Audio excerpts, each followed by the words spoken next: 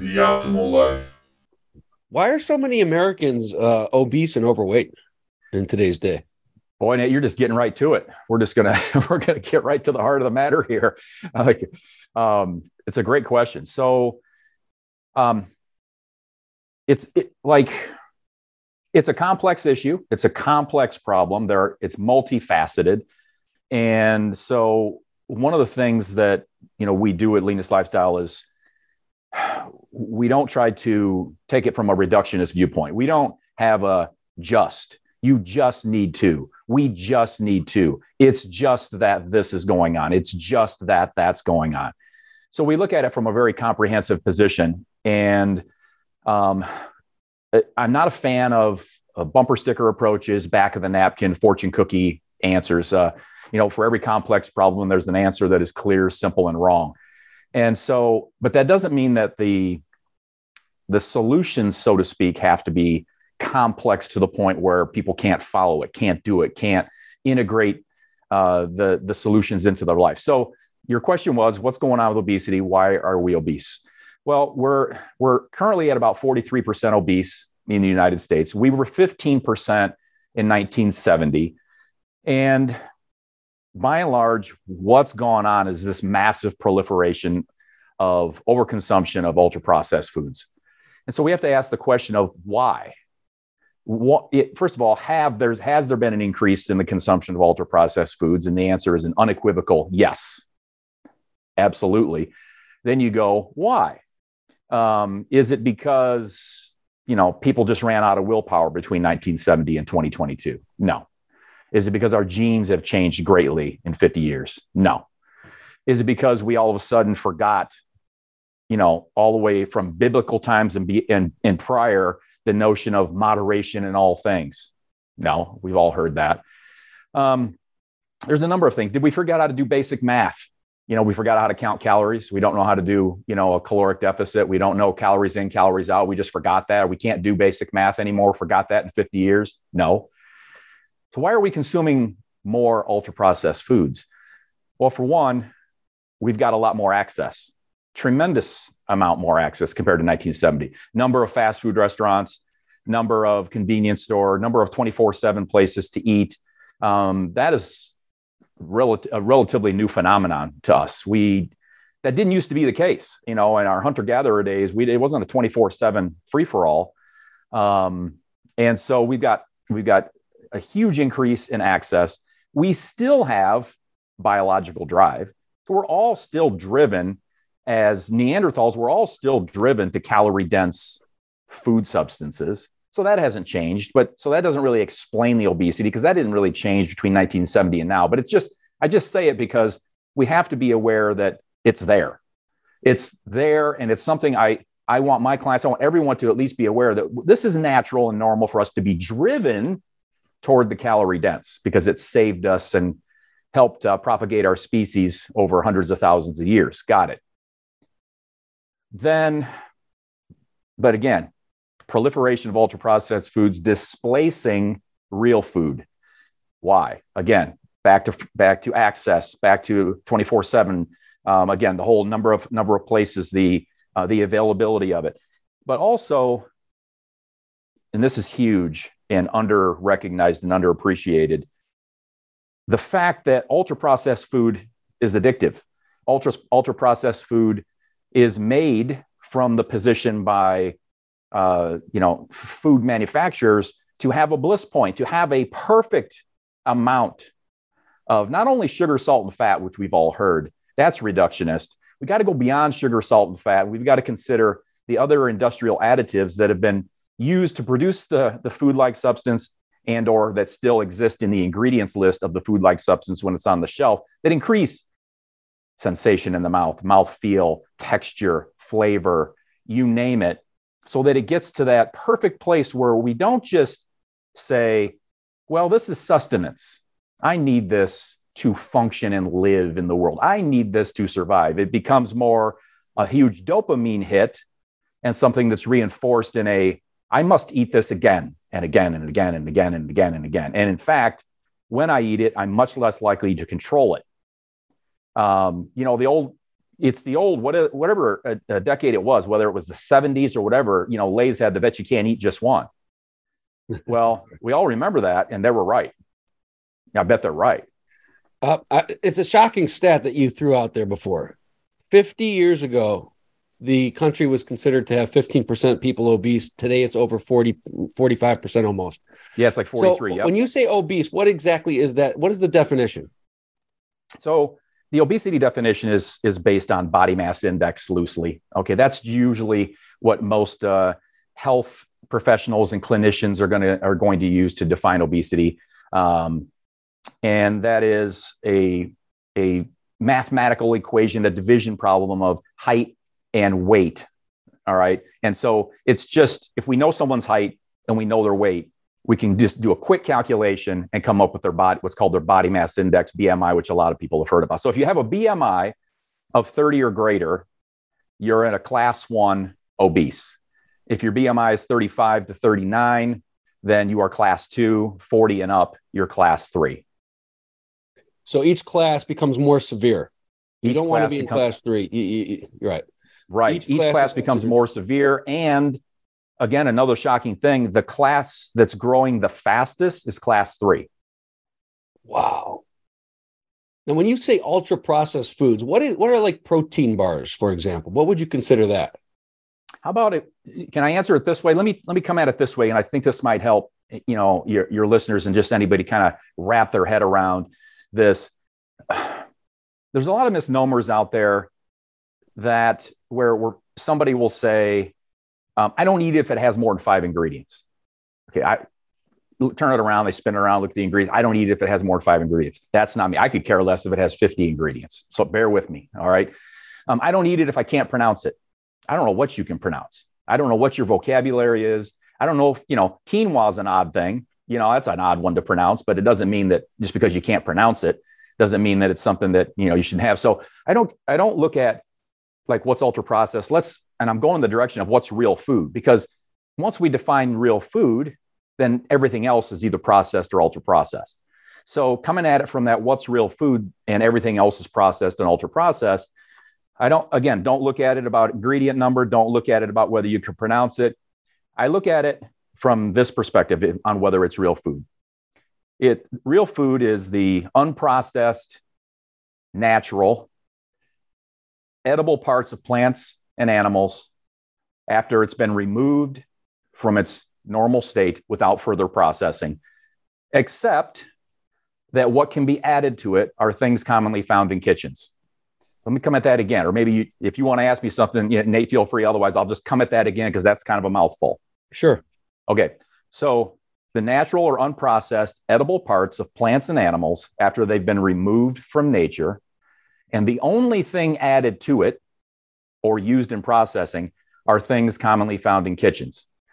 So okay, so let's just say like let's say that we've got a marinara sauce in a glass jar, right? And the ingredients are tomatoes, basil, garlic, salt, stuff like that, pepper.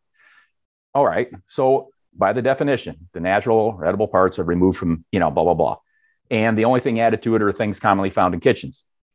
Is there anything there that I said in that list that would exclude that from being a real food?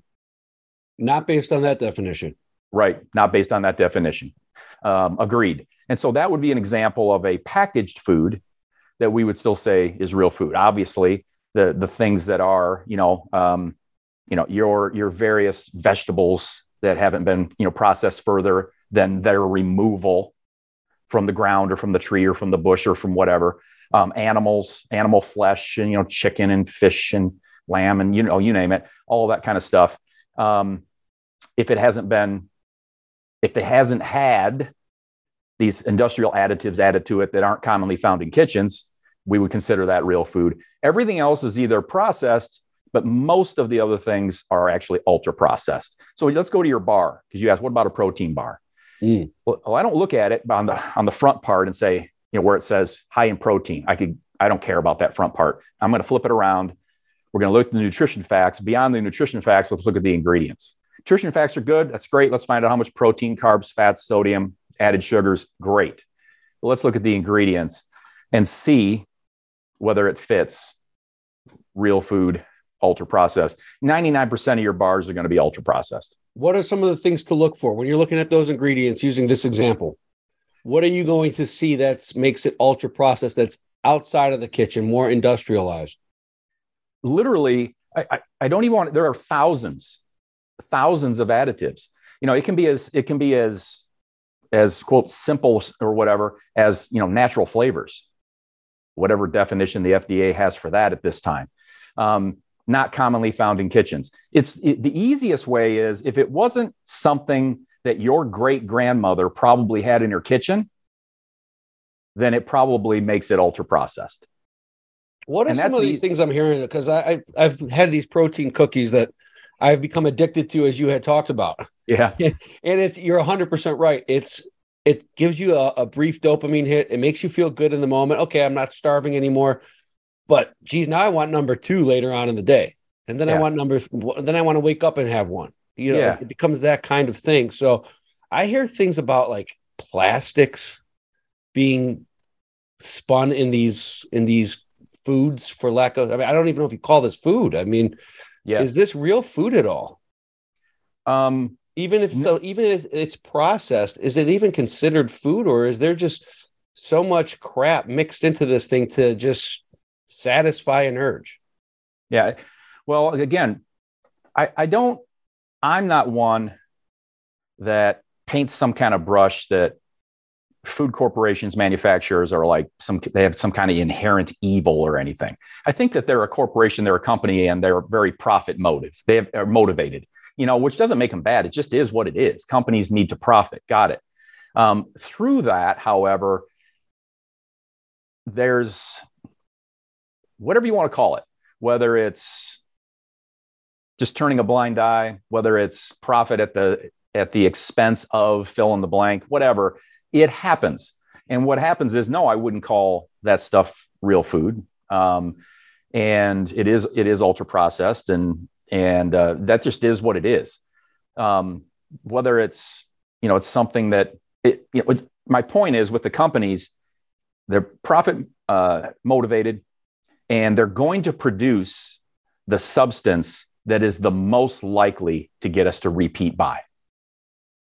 At the expense of our own individual health, right? What at about the expense these foods? At the expense of anything. Well, yeah, what about these foods, David, make it something that you would say, don't put this in your body? What is it? What are some of the complications that we may experience by putting too many of these chemicals in our body? It's a great question again. So more and more research is coming out. Peer-reviewed research has been coming out in the last decade or so on the actual processing itself separately of food that impacts mental health. So often feeling blue, feeling depressed, feeling anxious, you can start fill in the blank with the psychological issues that people are experiencing every single day, from just everything I said and so much more. You've had guests on your show that have talked about a lot of these things. The food we eat can impact those things greatly. And people are so unaware that what they're putting in their body can impact mental health. It can impact Alzheimer's. It just goes all kinds of cognitive decline, the current mental state. What about cancer? What about cancer, David? Absolutely. So once we go beyond mental, then we start to look at non-communicable diseases. So things that you can't pass on to somebody by being close, breathing on them, coughing on them, whatever, non-communicable diseases, or having sex with them or whatever, things that are cardiovascular disease, cancer, diabetes, arthritic aspects, autoimmune diseases are impacted by ultra-processed food intake. Or we could say the converse, they are reduced by the higher consumption of real food. So is it fair to say then, to make the correlation and the connection, because you talked about it earlier, we have more access today than we did 40, 50 years ago. And that is one of the prime drivers to why we're almost at half the country being considered obese. Yes. But would it also be safe to say that we probably see the most mental health decline today? And a lot of it's driven because of technology. A lot of it's been driven because of access to social media, the envy, the FOMO, the comparison, and feeling helpless. So it kind of plays on each other, because I was going to ask you about the mental health aspect piece of it. And I assume a lot of your clients that come to you, they're not probably in the best mental states either. You're typically finding someone that wants to lose 50 to 100 pounds. There's something more to it than just the physical aspect. So is it safe to say that the mental health decline, it's like the chicken and the egg, Mm-hmm. the mental health decline is absolutely exacerbating our country and in causing the increase in obesity? Yeah, it's you've got a chicken and egg aspect here, but it's also just circular too, right? So which is more impactful on the mental health? Is it the societal changes with regard to technology and the phone and social media and blah, blah, blah, blah, blah, 24/7 news and all the things that are different now than when I grew up in the 70s? Is it that? Or is it the ultra processed food? Or is it on and on? It's all of it. It isn't one thing. And what I wouldn't do is, I try to avoid it at all costs, is bring it down to, we know for sure, this is me not saying this, we know for sure it's the technology side driving the overeating, or is it the addictive side of ultra processed food driving the overeating, driving the mental health disorders, driving plus all of the technology issues? It's everything. And so, and don't forget, David, not too long ago, you had to actually get your ass off the couch and go to the store to get your food. Oh my gosh! Now you want those protein bars, you want those fake things showing up within the same day. Yeah, prime delivery. Prime, absolutely. No, things have changed so much in that regard. From my view, I take the digital and technological things into consideration for my clients, but what I'm going to do is I'm going to focus hard and get my clients to focus hard on what they can control. And because of what I do for a living, there is definitely going to be more of an emphasis, not that we don't want to come at it from a whole lifestyle approach. We do, but I want to make sure that we're doing all we can on the nutritional side. We have a nutritional side, an active side, and an emotional fitness side that we address at Leanness Lifestyle. But when it comes to the nutritional side impacts the emotional side. It impacts the cognitive mental health side greatly. And so if I can get a client to move in the direction, imperfectly, but move in the direction of eating more real food as a percentage of their total intake, we're moving in the right direction. And, I caution my clients all the time, if they're going to go see a therapist, if they're going to go see a psychologist, psychiatrist, you name it, I would say, let's make sure you're doing all you can dietarily. Otherwise, you're handicapping the person you're going to see. Doc, I just can't figure out why I'm so blue all the time. Doc, I just can't figure out why I'm so moody all the time. Doc, I just can't figure out. And they go, let's just say, let's way oversimplify it. And they get asked, well, what's going on in your life? I got a great spouse. My kids are good. Income's okay. Food, shelter, clothing is good. Generally, life is pretty, it's good. I mean, I would describe it as pretty good, but I'm just down. Why am I down? Well, it can be all the factors, that, you were saying it is partly, but it could also just be the amount and type of ultra processed foods they're bringing in that are impacting their mental health. And it just seems really confusing, and it doesn't make sense until you clean things up and you really look at it from that way, that perspective. And then when you have, like, I always say, it's like the Eeyore, remember Eeyore from Winnie the Pooh? Right. Oh, is a black cloud hanging over my head, and you go, why is there a black cloud hanging over my head? And then when you shift to more real food and those clouds part and you go, there was a blue sky up there that I just never saw. So dig into that. What are some of the things you're seeing? You see these people in real time. They come to you, they're foggy, they're depressed. And then you made the comment that this natural food, the nutrition, the most important piece, you'll ultimately start seeing improvements in mental health. How so? What are some of the examples? Well, what happens is, I always say that if you have depression and it is unaddressed, we're at a severe handicap, because rational is going to be really hard because things seem too overwhelming.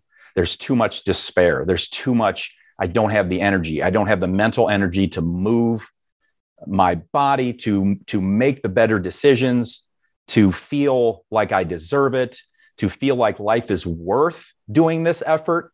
And so when we clear that up and they start to go, just from that alone, when they go, oh my gosh, I just feel better. I feel unexplainably like I have some hope, and then it progresses from there. But starting off, it doesn't necessarily just go from, I was feeling blue all the time to yippee skippy, life is always great. I don't know if anybody lives that way. Yippee skippy, life is always great.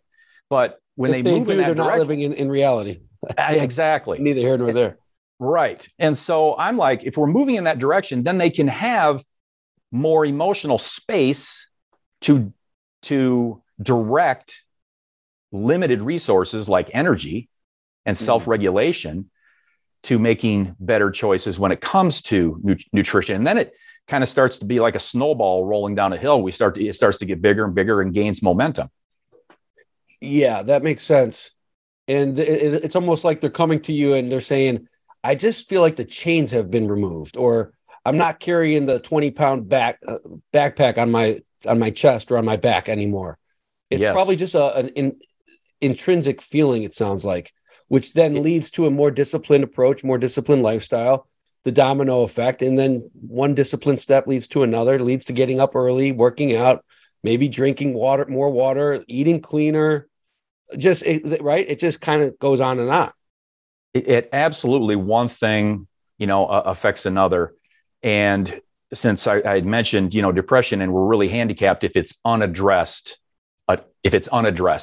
Someone can come and have some level of depression, but if it's being managed, if it is, whether it's through a combination of obviously nutrition, medication, psychotherapy, you name it, whatever it takes for the person, each person is an individual. If it's being managed, then they're going to stand, a much better chance in that area. And nutrition just plays such an important role on the mental health side of things. It's just truly undervalued. One thing that I noticed that you preach in your content and at your company is eating less and exercising more is not necessarily the solution. Explain that a little bit. When it comes to obesity, losing excess fat, a caloric deficit for sure, 100% unequivocally is required. It is.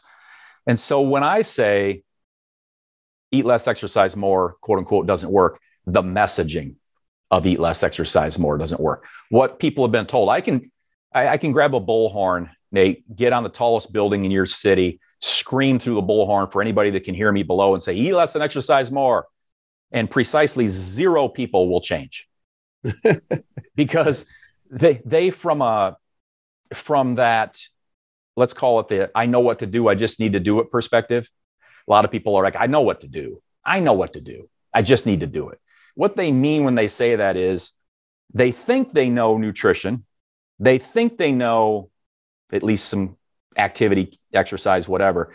And they have at least some idea that caloric deficit or caloric balance is very important, when it comes to losing fat. They know they have to take in less calories overall than they expend to lose excess fat. They know that. They may have some really wild ideas on what nutrition is and what exercise is and how it all relates, but they know that. So the messaging, just tell your audience, Nate, eat less and exercise more. I mean, heck, we can hang this call up and everybody ought to be fixed.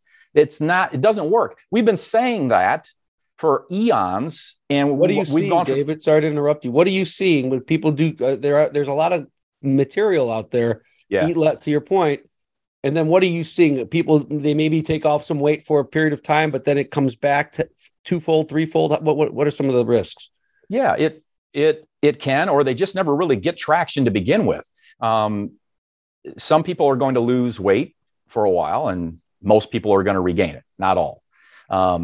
And it's fine. Again, it's not the equation that's wrong as far as people losing it and keeping it off.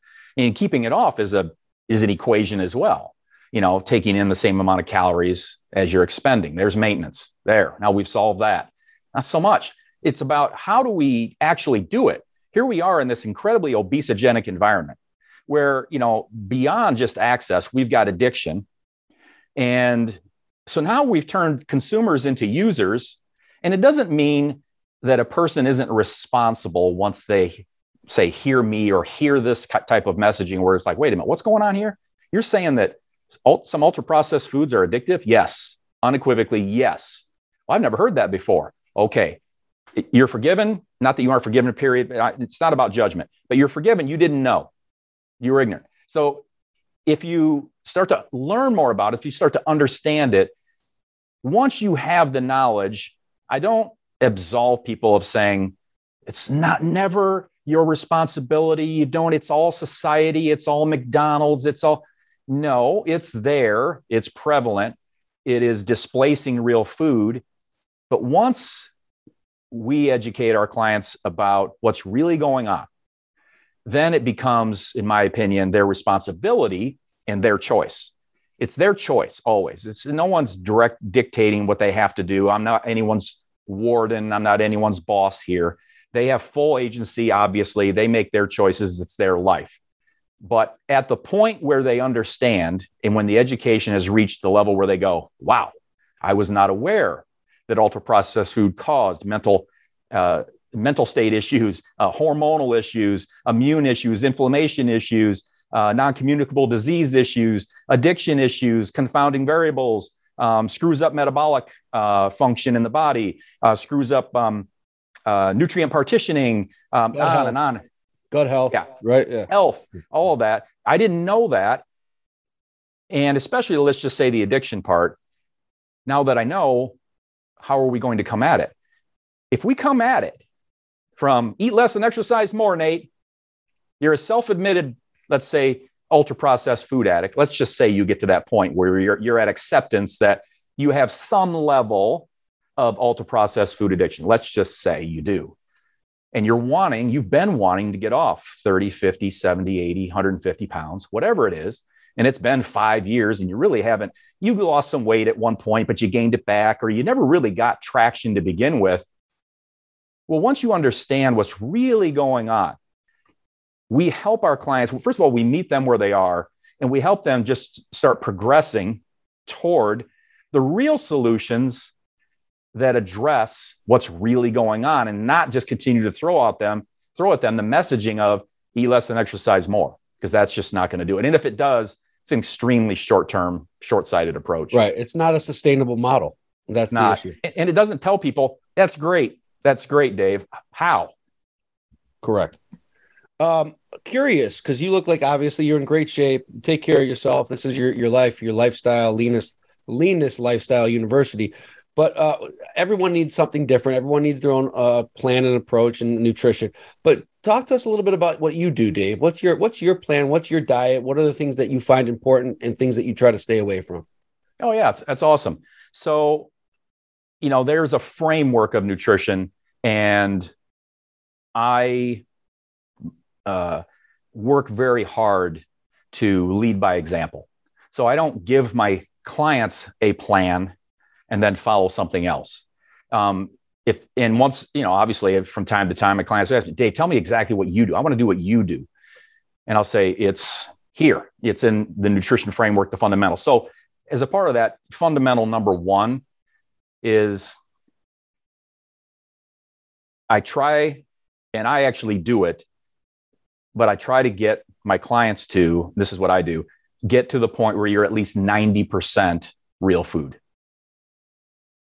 So that's kind of number one. That's the base. 90% or higher real food. And what would you do for a snack? When you're looking at real food type snacks in between meals, what do you typically go to? I mean, for me, like a snack that I'll have in a day. First of all, a snack can be, just as simple as, chicken thigh and baby carrots. That can be a snack, just some kind of small, whatever. That's real, that can be real food. For me, I use a single ingredient whey protein isolate. unflavored, with some cocoa. Okay. Ingredients, cacao, with leafy greens, with some banana maybe, or other real fruit. You see where I'm going with this? Yeah. Where you get it exactly really, where I really, thought you would go with it. Yeah, get it really, really close to real food. Blend it. I'm a weirdo because I grew up eating rice. What I mean is, lots of people ate rice, but I used to eat rice as a cereal. And it used to be, made. It was white rice on the stove with, a half a stick of butter and milk, and then a half a cup of sugar or whatever the heck we put in it. Uncle Ben's, man. That's right. So because of that, I still have that kid in me, and I will actually take this concoction I'm describing here, and I will pour it over just real plain brown rice, a certain amount. I'm in maintenance, I'm not a loss. The only difference there is my clients can do the same thing as that. It's just that we would want them to at least pay a little bit more attention to the amount of starchy carb and the total calories and that kind of thing. But what they're eating doesn't need to be different. So that's just an example of, of a snack. I make sure that I'm going to get in at least 3 cups of vegetables a day. Okay. So fundamental 1, 90% real food. You gave us a little example of your snacks. What's fundamental 2? Well, I'm just, as far as the basics go, I'm going to make sure I get in at least 64 ounces of water. As far as I don't drink my calories. There's no calorie other than that shake, so to speak, where I drink my calories. Everything is I'm going to chew. You have a certain number of protein grams of protein you try to put in daily. Yeah, I'm gonna shoot for me. I'm about 185 pounds on 5'10", so I'm shooting for that 175 to 200 grams of protein a day. So somewhere around your body weight. Okay. Yeah. Now we got to be careful with that because there's clients out there that weigh 400 pounds.